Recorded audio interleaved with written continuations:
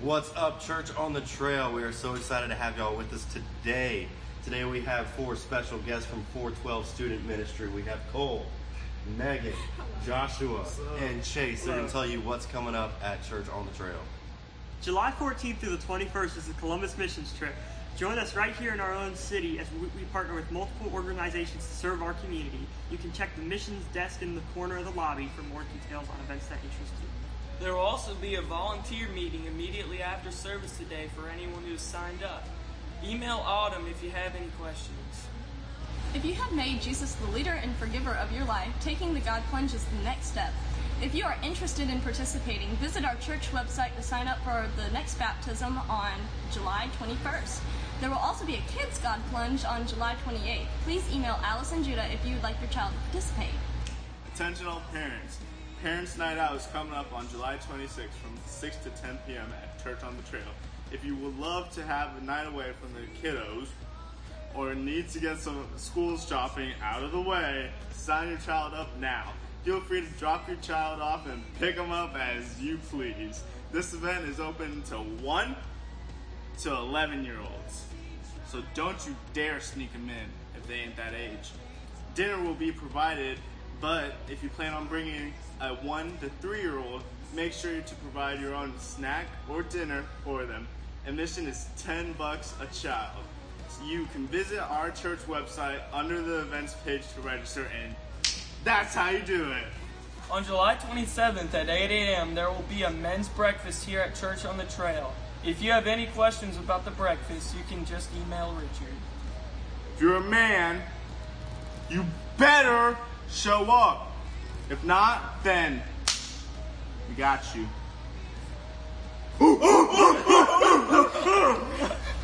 On August 6th at 7 p.m., our church will have a family movie night. We will be seeing Overcomer 2 weeks before it is released to the public.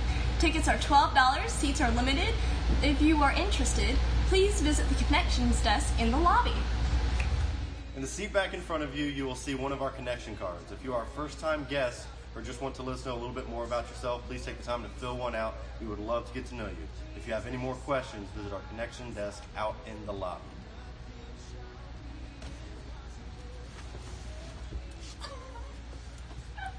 Connection desk out in the lobby.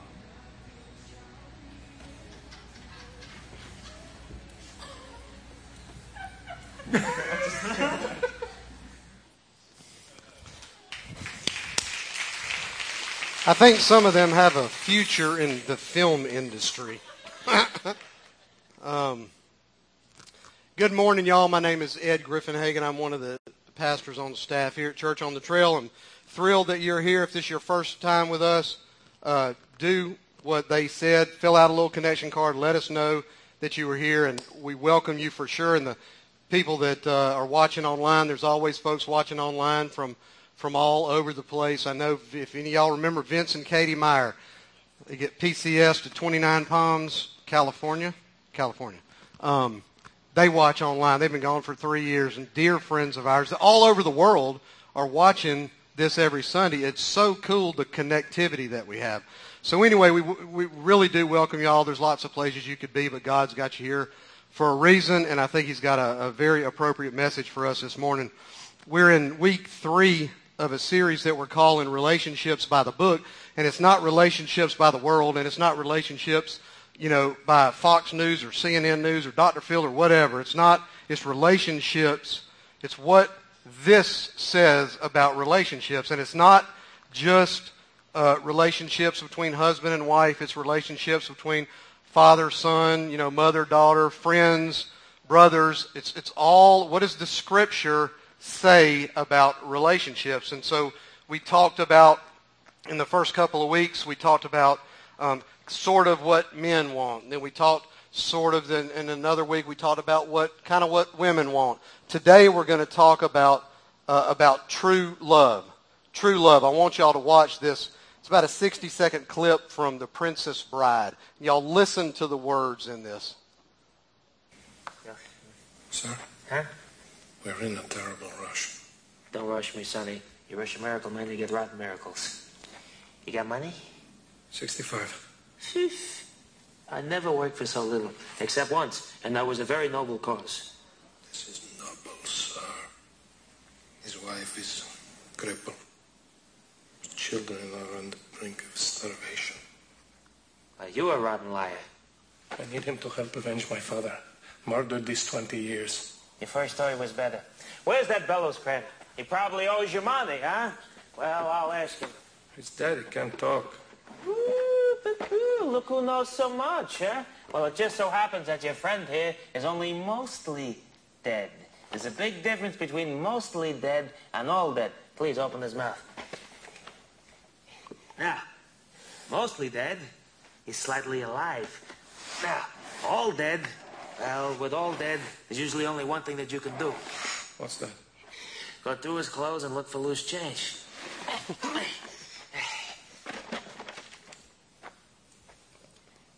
Hey! Hello in there! Hey, what's so important? What you got here that's worth living for? True love. True love, you heard him? You could not ask for a more noble cause than that. Sonny, true love is the greatest thing in the world. Except for nice MLT, mutton, lettuce, and tomato sandwich when the mutton is nice and lean and the tomatoes ripe. They're so perky. I love that. So we're not talking about mutton, lettuce, and tomato sandwiches. We are going to talk about true love. He said, what you got worth living for? Y'all heard him say, what you got worth living for? And the answer was true love. And I want to talk about today, I want to spend today talking about that. What does the Scripture say, if anything, about true love? Does it exist? And if it exists, true, real, authentic love, if it exists, then what's the purpose of it? And I think, isn't that really what we all want? Men, women, male or female, it doesn't really matter. And yeah, it'd be nice to be stinking rich, but really all of us would say, I think what we really, really want is true love. A soulmate, so to speak. A soulmate, so to speak. Somebody that is a kindred spirit that will walk through life with us. And that is not some youthful fantasy that we grow out of. You and me, we are designed by God for that kind of a relationship. And we want to look today at what the Scripture says about that. And Jesus' guys one time asked him about the meaning of life. And the answer, to know God intimately and to make him known. In John chapter 17, verse 3, he says, now this is eternal life, that they know you, the only true God, and Jesus Christ, whom you have sent. Y'all, there's about 3 different kinds of love that are spoken about in the Scripture. Particularly in the New Testament, there's 3 different kinds of love that are spoken about. Eros love, philos love, or philos love, and agape love. And eros is physical intimacy. Eros. It's physical intimacy. It includes sexuality, but it also includes face-to-face, staring deep into each other's eyes sorts of feelings. It is the chemistry kind of component of love. And our society today, our culture says to us today, at least it seems to claim that is true love. And tons of folks go through physical relationship after physical relationship after physical relationship trying to find true love. And then philos love is like it's companionship. It's shoulder to shoulder. It's comrades in arms working together for some unified, some common goal. And that mutual support that brothers in arms have, of course, that's a powerful thing. And that is, of course, essential to a relationship, but it's not true love any more than eros is. But agape love is true love. Well, what is that? Here's what it is. It's more than chemistry.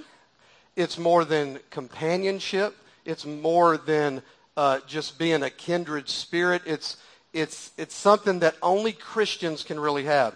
A non-Christian can have eros. A non-Christian can display philos. But only a Christian can have agape love. John, the Gospel of John, 4th book in the Scripture, in the New Testament, Matthew, Mark, Luke, and John. John 4:8 says, whoever does not love does not know God, because God is love. And the word that's used in both of those places for love is agape. The Greek word is agape. And we are commanded, me and you are commanded to agape love each other because Christ agape loved us. In John 13:35, he says, they will know, this is a huge passage in the scripture, they will know that we are Christians by our agape love. They will know that you are my disciples by the love you have for one another. I want to give you 4 or 5 points today. Number one is this, that true love is priceless. And we're going to be in 1 Corinthians chapter 13. Probably if you're married, probably that passage, that chapter was read by somebody at your wedding. It's kind of commonly been known as the love chapter. But it's written to the Corinthian church. Paul writes this letter, one of 2 or 3 letters that he writes to the church at Corinth. And this chapter 13 is kind of called the love chapter. Well, the church in Corinth had been very, very, in an unhealthy way, wrapped around the spiritual sign gifts, speaking in tongues and prophecy and the gifts of knowledge. They were in an unhealthy way building those gifts up as if they were the whole reason for everything. So that's kind of the backdrop of chapter 13. And so I want to read you the first 3 verses. If I speak in the tongues of men and of angels, but have not love, I'm a noisy gong or a clanging cymbal. And if I have prophetic powers and understand all mysteries and all knowledge, and if I have all faith so as to remove mountains, but have not love, I am nothing. If I give away all that I have, and if I deliver up my body to be burned, but have not love, I gain nothing. Here's some good news for us all. The Bible definitely says that true love exists. This entire chapter 13 of 1 Corinthians is dedicated to that. And these first 3 verses kind of give us the value, or they begin at least to give us the value of love, the true value of love. No matter what else you have, it's almost what he's saying here, no matter what else you have, if you don't have love, you ain't got nothing. I want to tell you a story from the early 1900s, 1921, a guy named Lewis Laws. I don't imagine any of y'all have ever heard of Lewis Laws, but he was the warden at Sing Sing Prison in New York. Sing Sing Prison about 30 miles up from New York City. It's up the river. If you've ever heard the term, you get sent up the river, that comes from Sing Sing. Sing Sing was a tough, rough place. The worst of the worst were sent to Sing Sing. Albert Fish, who was the original Hannibal the Cannibal, was sent to Sing Sing. Sing Sing was built in a granite quarry where the prisoners were forced every day to break up rock. But when Warden Lewis retired 20 years later, that prison had become this model of a modern, humane institution. And people all the time claimed that Lewis Laws, who was the warden, claimed that he was responsible. But he always insisted that it was his wife, Catherine Laws, that she was the one that was responsible. Catherine was a young mama, had 3 little kids when Lewis, her husband, became the warden of Sing Sing, and everybody warned Catherine from the very beginning, don't you dare step foot inside the walls of that prison, but that didn't stop her. When they had their very first basketball game, she and her kids show up and they sit down, and her attitude was this. She said, my husband and I are going to take care of these men, and I trust and I believe that the Lord is going to have them to take care of me, and I ain't going to worry about it. She insisted on becoming acquainted, on talking to and hanging out with the men and understanding and becoming acquainted with their records. She discovered one convicted murderer that was blind, and so she paid this guy a visit. Holding his hand in her hand, she said to him, do you read Braille? He said, what is Braille? She taught him how to read Braille. Later on, she met a guy in the prison that was a deaf mute. And so she taught him sign language, and she learned sign language. And many people all the time said that Catherine Laws was the hands and the feet of Christ come alive in Sing Sing from 1921 to 1937. One by one by one by one, she touched the lives of really the hardest criminals in all of the United States. Murderers, rapists, robbers, thugs, all of them. She taught these hardened criminals. At the end of the day, she taught these guys at Sing Sing Prison that though society had abandoned them, there was a God who cared for them and who still wanted them as his own. And then in 1937, Catherine Laws was killed in a car accident. And so the next morning, Lewis Laws, her husband, who was a warden, did not come to work. And so you had this guy that stepped in and kind of was an interim for about a week, was the interim warden. And he noticed almost immediately that the prison knew something was wrong. All the prisoners called her Our Lady. They called her My Lady, each one of them. And so all these guys, hardest guys on the planet, they wept. And this interim warden noticed this weeping. And the following day, Catherine's body was resting in a casket at their home, which was about 3/4 of a mile up the road from the prison. And the acting warden, as he took his morning walk, he notices this large crowd of prisoners up by the main gate. Toughest crowd he'd ever seen. And they're all weeping, and they're all sad, and they're all grieving, and they're all mourning because their lady had died. And so he knew how much that they loved Catherine Laws, and they all promised him that they would return to their cells and no one would dishonor their trust because of her. And so he turned and he faced the guys and he said, "All right, guys, you can go. Just be sure that you check in tonight." And he opened the gate and he let these guys walk without a guard the 3/4 of a mile up the road to the house to pay their final respects to their lady. One by one, he noticed them walking up. He even noticed that there was a blind guy that the other prisoners were kind of walking up, holding his arms, guiding him up the road. And that evening, when it was over, every single one of those prisoners, many under life sentence without parole, every one of them showed back up at the prison. They all checked in. And it has been said for years and years and years that God lived in Sing Sing prison through the life and the testimony of Catherine Laws. And they say that, y'all, because that is the kind of love that Christ has for me and you. That is true love. That is agape love played out in the life of this woman at Sing Sing prison. And as Christians, we are to model that kind of love just like Catherine Laws did. Number 2, true love, true agape love is true, period. True love is love, period. It is not love if something. It is not love because of something. It's love, period. And it's going to be tested. And it's going to be anybody that tells you otherwise is just lying. The devil is going to tell you otherwise, but they're lying. It is love, period. It's going to be tested, it's going to be tried, and that's going to happen every day. It is hard work. You're going to hear people say that love means never having to say that I'm sorry. That's a lie. Reality is love, true love, means being the first one that says I'm sorry. It takes real courage, real effort, real honest-to-God effort to look at somebody that you love desperately and say, in this moment, I don't really like you right now. Swallow your pride and tell them that you love them. Tell them that you love them. It takes commitment. You tell them that you cherish them, even in the moment when you don't like them. Tell them that you would sacrifice anything for them, that you are committed to this relationship and very, very sorry that something has come between you. Can we please talk and work this out? True love does not refuse to talk things out.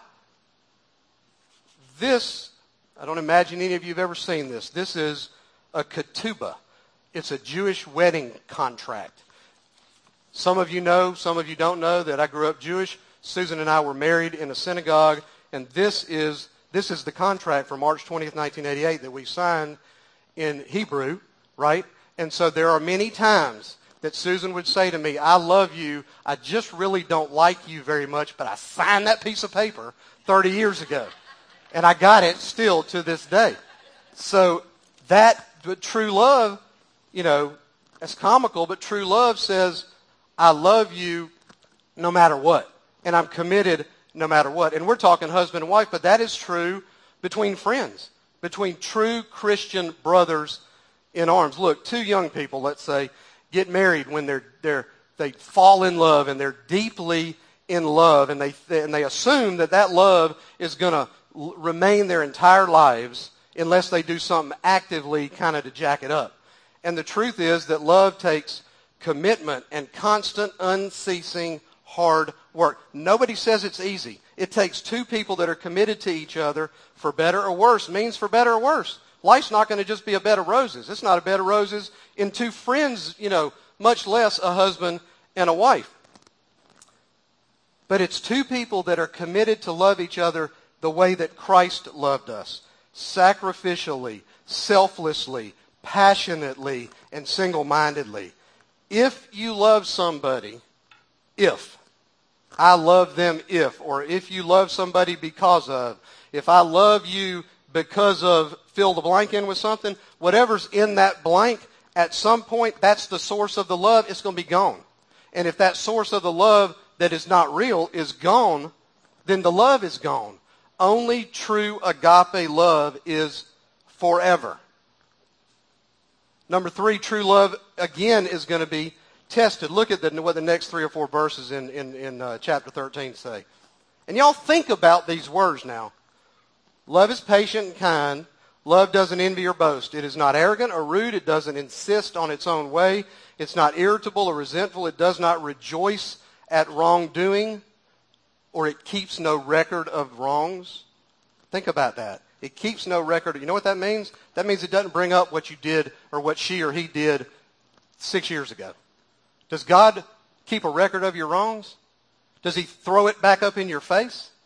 If something you did is getting thrown back up in your face, it ain't God doing that. I'm telling you. Because when he says your sin is taken as far as the east is from the west, that means it's taken as far as the east is from the west. So true love, true agape love, keeps no record of wrongs, but rejoices with the truth. Love bears all things, believes all things, hopes all things, and endures all things. And Paul is saying here, to love with a love that is never rude, with a love that does not insist on its own way, with a love that's never irritable, it's never resentful. In fact, it never wakes up on the wrong side of the bed. That standard that is written in those 3 or 4 verses, it seems impossible. To me, it seems, on my own, with Ed's strength, it's absolutely impossible. Ask her, do I ever wake up on the wrong side of the bed? But Paul set the bar right there. And the bar is Christ's love. It sets the bar. You and I as believers have got to look and kind of be focused on the length and the breadth and the depth and the perseverance of Christ's love as the standard. It is the standard. That is what those 3 or 4 verses do. Those verses describe what true love looks like. Jesus had this agape love, and he taught that a true love relationship ought to look just the same. The problem is that society, the culture that we live in, it doesn't teach us to look for those things. Our culture, our society teach us to look at all kind of other things, to look at appearance, to look at popularity, to look at money, to look at somebody's job, to look at the car they drive. All that other stuff, those aren't the qualities that God looks at, and those should not be the qualities that we look at.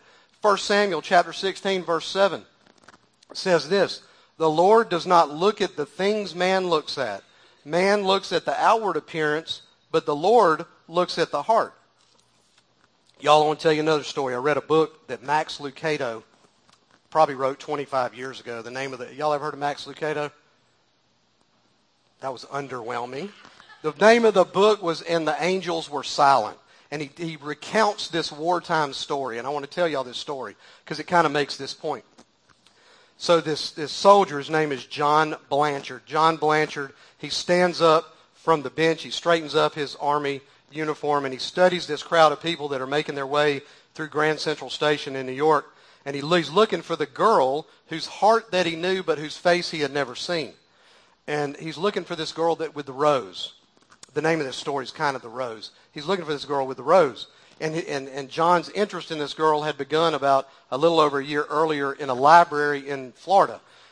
He took a book off the shelf, John Blanchard did, took a book off the shelf, and he found himself intrigued not really by the words of the book, but by this pencil writing that was in the margins of the book, this soft handwriting that for him reflected this thoughtful and insightful mind. And in the front of the book, he discovered the previous owner's name, and her name was Miss Hollis Maynell. Hollis Maynell. And with time, he figured out and located where she lived. He's in Florida. He figured out that she lived in New York City, and he wrote her a letter, and he introduced himself, and he invited her into I don't know if you call it a pen pal kind of relationship, invited her to correspond to his letter. And the very next day, he was shipped off during World War II. And over the course of the next 13 months, they wrote back and forth to each other. They got to know each other through the mail, and each letter was like a seed fallen on a fertile heart. Those are his words. And so a romance was budding, and Blanchard asked her to send him a picture, and she refused to send him a picture. She said, it shouldn't matter what I look like if you really cared about me.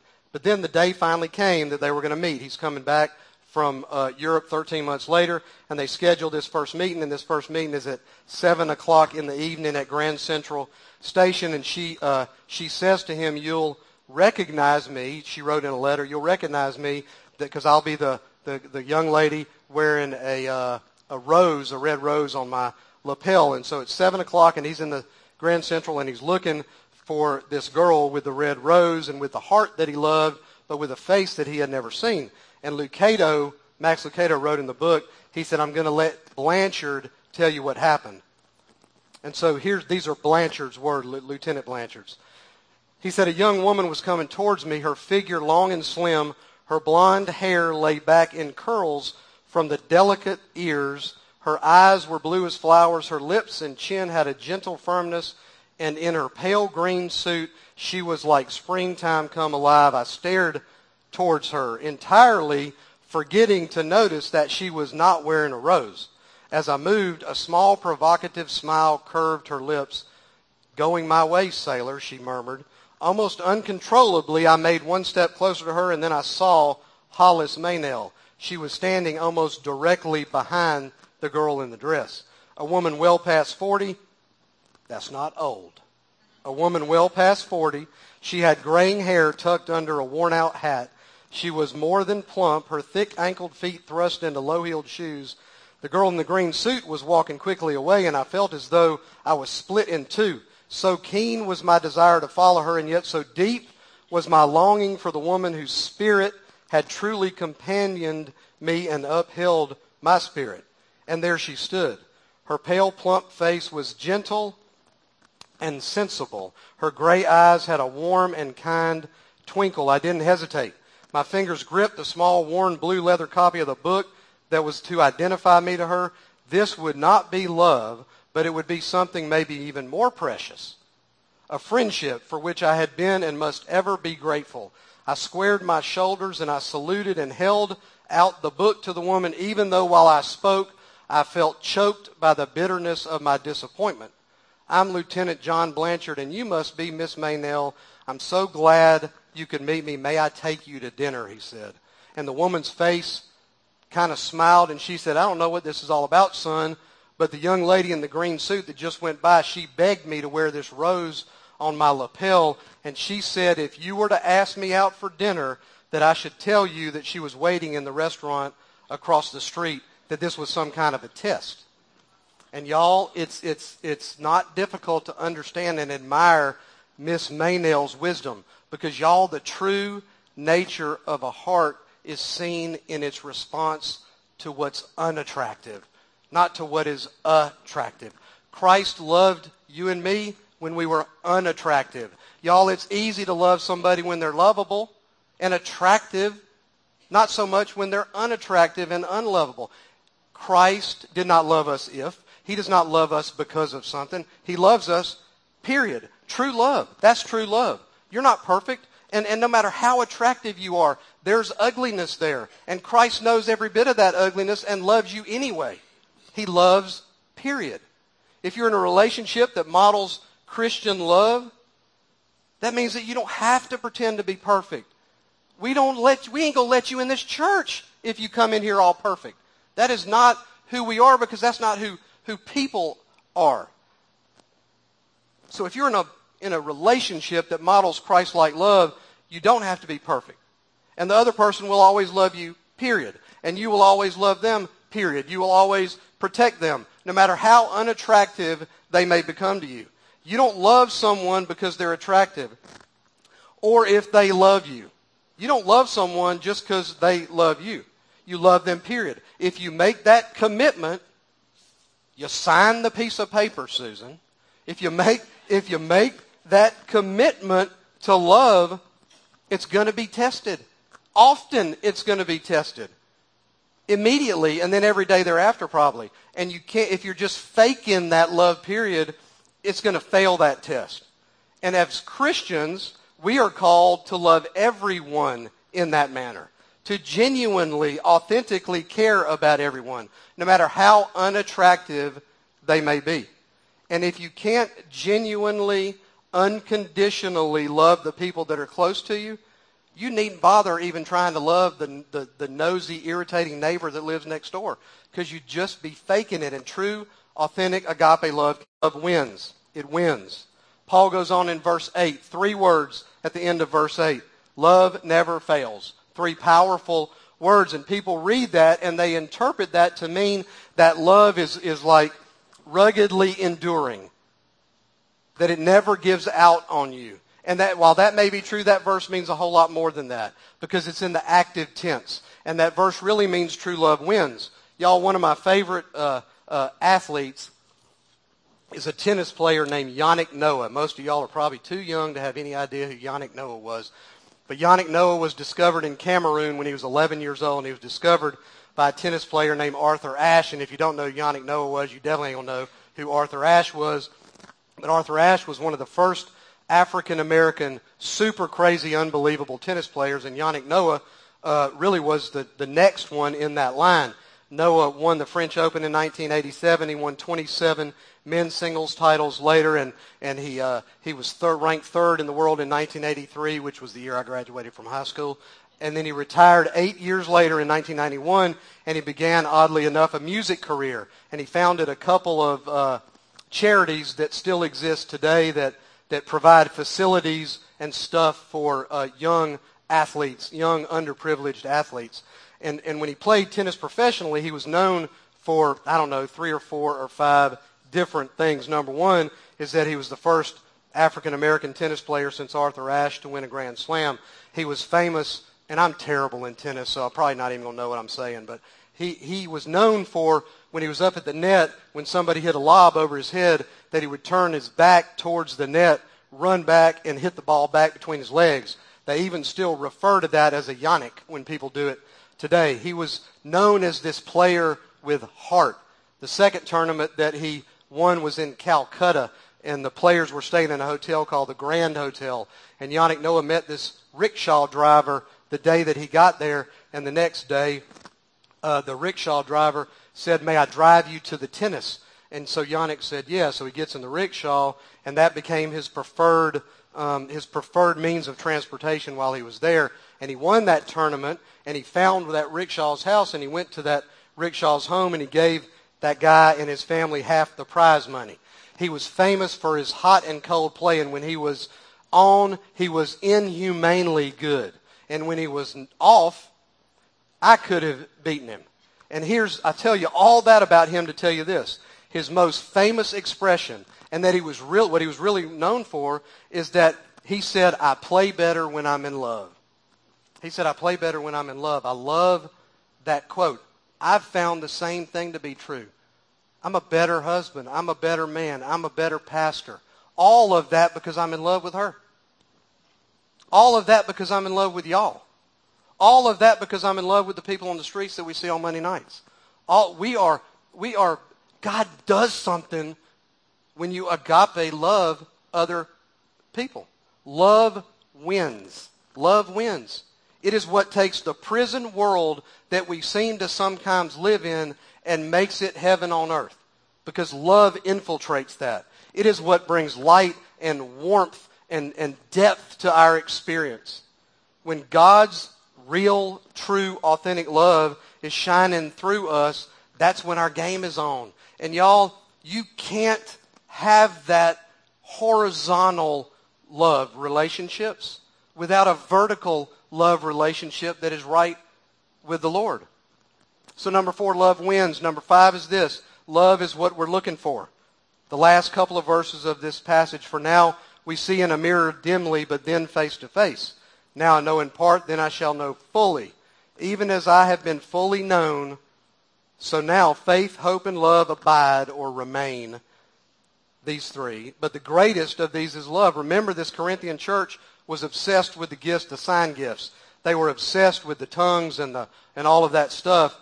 They were wrapped up in prophecy and that. And Paul is saying in verse 13, while faith, hope, and love stand above all the spiritual gifts, almost sort of displacing, but not completely, tongues, prophecy, and knowledge, the greatest of all of it is love. In that statement, Paul is raising this critical question to this church at Corinth. What was its highest priority? What is our highest priority? What you got to live for? You saw it in The Princess Bride. Paul was unwavering. The highest virtue for them and the highest virtue for all of y'all and me is for us to love one another.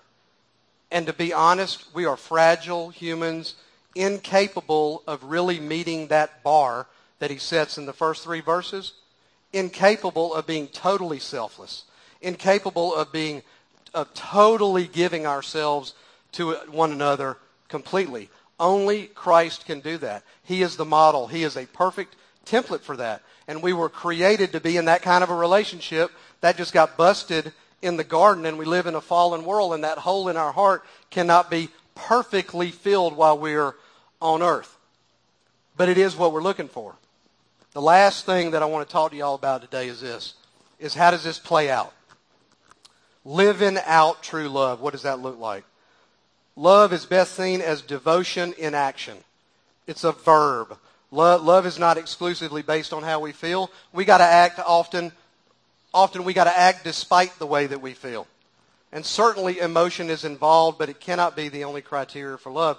True devotion always leads to action. Look at what John said in 1 John 3:18. Let us not love with words or speech, but with actions and in truth. Let us not love with just words, but in action. True Christian love is going to manifest itself in the life of this church this week with its Columbus 19 mission trip. Y'all, it's a week chock full of being the hands and the feet of Christ and locking arms with the people in another church to do that. That's almost unheard of. And we're doing it from can to cane every day this week. There is, and you've gotten emails about it, there's a corner out there and you have opportunities to serve everywhere. There's copies of this. This is a schedule out there. And there's things like going to the jail today at 2 o'clock, going to the jail next week, going down to the Job House on 5th Avenue, which is a transitional home, and cooking out with them, going to the Grace House, which is another transitional home this week, and cooking out with them. It's serving on the streets with the homeless ministry. It's going to 15 fire stations and taking lunch to them. It's going to the hospital and taking lunch to the people that work there, and going to the police department and taking meals to the police officers. It is activity after activity after activity of being the hands and the feet of Christ in a lost and broken world. I cannot encourage you enough to jump into this and just do something. Just do something. It will change you. When you serve another human being, when love becomes not an emotion, but when it becomes an action verb, God does stuff inside of you. He does, and if you've never experienced that, just trust me on that one and just jump in and do that. And so this morning, look, we've talked and we've discussed a lot about God and about heaven, because God is the only source of true love. I said it a little while ago, not love if, not love because of. It is God who is that source. Anything that we lean on, anything that we find here on earth is only just a hint, just only a little glimpse of what that really looks like. Verse 12, I think, talks about looking through a dimly lit mirror, and that's what he's talking about. But I want to give you a warning. And this is the warning.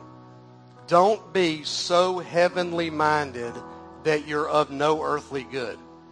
That's where cults come from, y'all. Don't be so heavenly minded that you're of no earthly good. Love is the greatest thing on earth.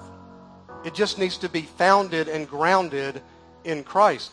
In the end, the love that we have for each other and the love that we have for God is all that we're going to take out of this world. Don't land yourself at your deathbed having not loved on this earth, but have this understanding that horizontal relationship, friend to friend, brother to sister, brother to brother, husband to wife, wife to husband, it is never going to be right if that one is not right. You've got to understand that. Because in my relationship with my wife, his love allows me to love Susan the way that I ought to. His love allows me to love Zach and Will the way that I ought to. His love allows me to love y'all the way that I ought to. That is the source. That is the source. Give yourself up to a passionate pursuit of that agape love for the people of the world. Look, God only has one measuring stick, and that is that true love wins. I want you to understand this last thing, and that is this. There's one little line in that 1 Corinthians chapter 13, and it is that God holds no records of the wrongs. I think we jack that up a lot. I think that people walk in, they say, I invite them to church. Well, I can't walk. If I walk through the doors, the building's going to collapse. You just don't know what I've done. No, you know what? I probably don't know what you've done. You don't know what I've done either. He knows what both of us has done. But love keeps no record of wrongs. If I'm forgiven, I'm forgiven. When somebody tells you, well, I can forgive that, but I can't forget it, then you didn't forgive it. You didn't forgive it. What if God said to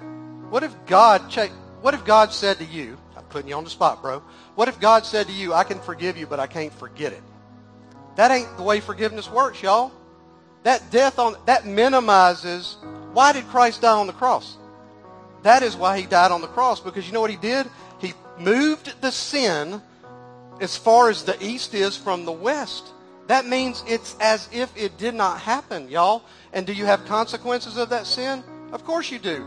But because worldly consequences, but the consequences of the death on that cross and you accepting that for you and Christ living inside of you, guess what happens? I get to live forever with him.